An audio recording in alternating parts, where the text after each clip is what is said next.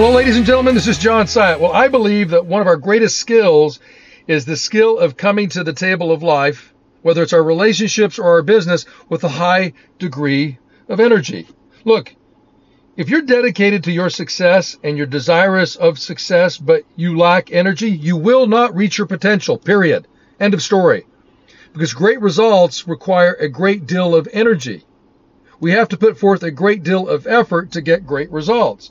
So my question for you is this. I'm going to talk about 5 things briefly with this message about what's important in our lives on a daily basis to create an opportunity to come to the table of life, to the journey of life, to the challenge of life with a greater degree of energy.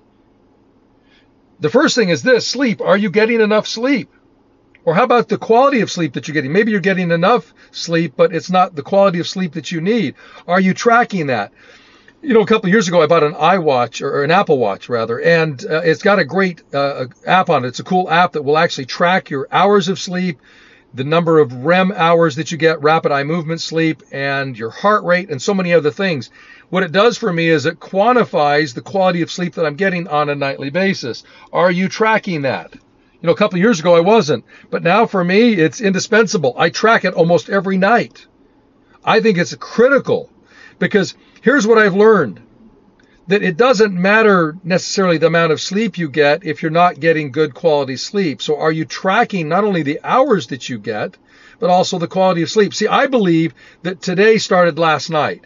So the number of hours that I got last night affected the quality of day that I had today and the amount of energy that I brought to the table.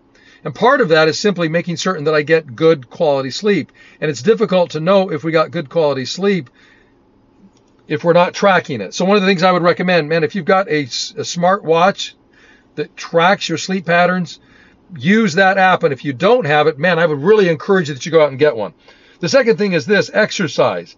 Exercise is so critical to our level of energy that we have, the level of energy that we can exert. And here's what I've heard a lot of people say: man, life is so busy. I've got so much going on. You know, it's exhausting, the amount of effort that I put forth in the business. And then, you know, with my kids or my grandkids and just life in general, I just don't have the energy, you know, left in my tank to exercise.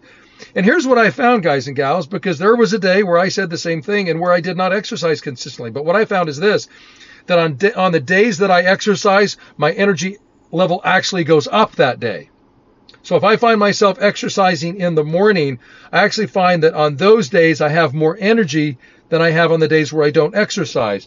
Are you exercising consistently? And what I would say specifically is, look, if you don't have a gym membership, that's fine. If you don't have gym equipment, that's fine.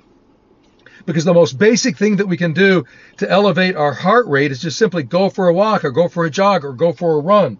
Are you doing something from a cardio standpoint, specifically, to increase your oxygen levels? That's the key. Increasing the amount of oxygen that fills our lungs, that then is absorbed into the bloodstream, so that then the oxygen that's absorbed in the blood is then infused into the organs, because that's where we need the oxygen, is in the organs for that cellular-based recovery, especially at night. So are you doing what's necessary to infuse more oxygen into the bloodstream so that your body has a greater capacity for recovery? That's what exercise really is all about, is increasing the heart rate, increasing the oxygen levels so there's greater recovery on a cellular level. The third thing is this: water. You know, historically I've been horrible at this.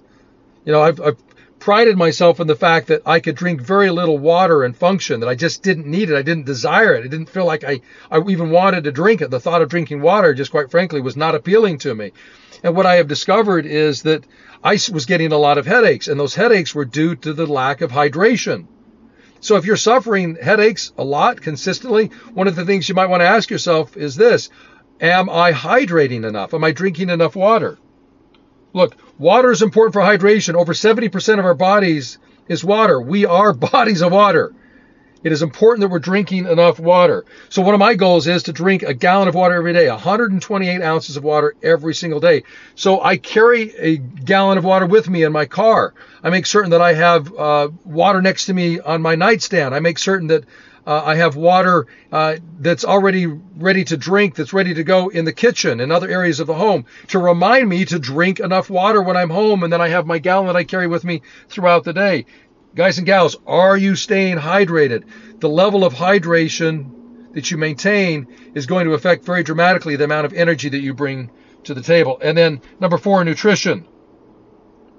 I remember a day, guys and gals, when I weighed over 60 pounds more than I do today. In fact, my doctor told me I was obese. I was choosing to eat the wrong things. My favorite lunch was a crispy chicken sandwich, spicy crispy chicken sandwich from Wendy's, Biggie fries, and a Frosty, and a root beer. I didn't even go as far as to order a diet root beer. That was my lunch, and then I would follow that up with something very similar for dinner.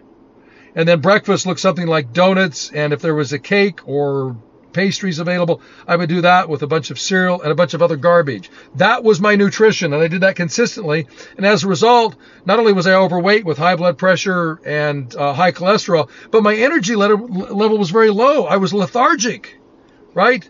And as logical as it seems, I wasn't making a connection that this lethargy, this low energy that I was living with had very specifically to do with the nutrition.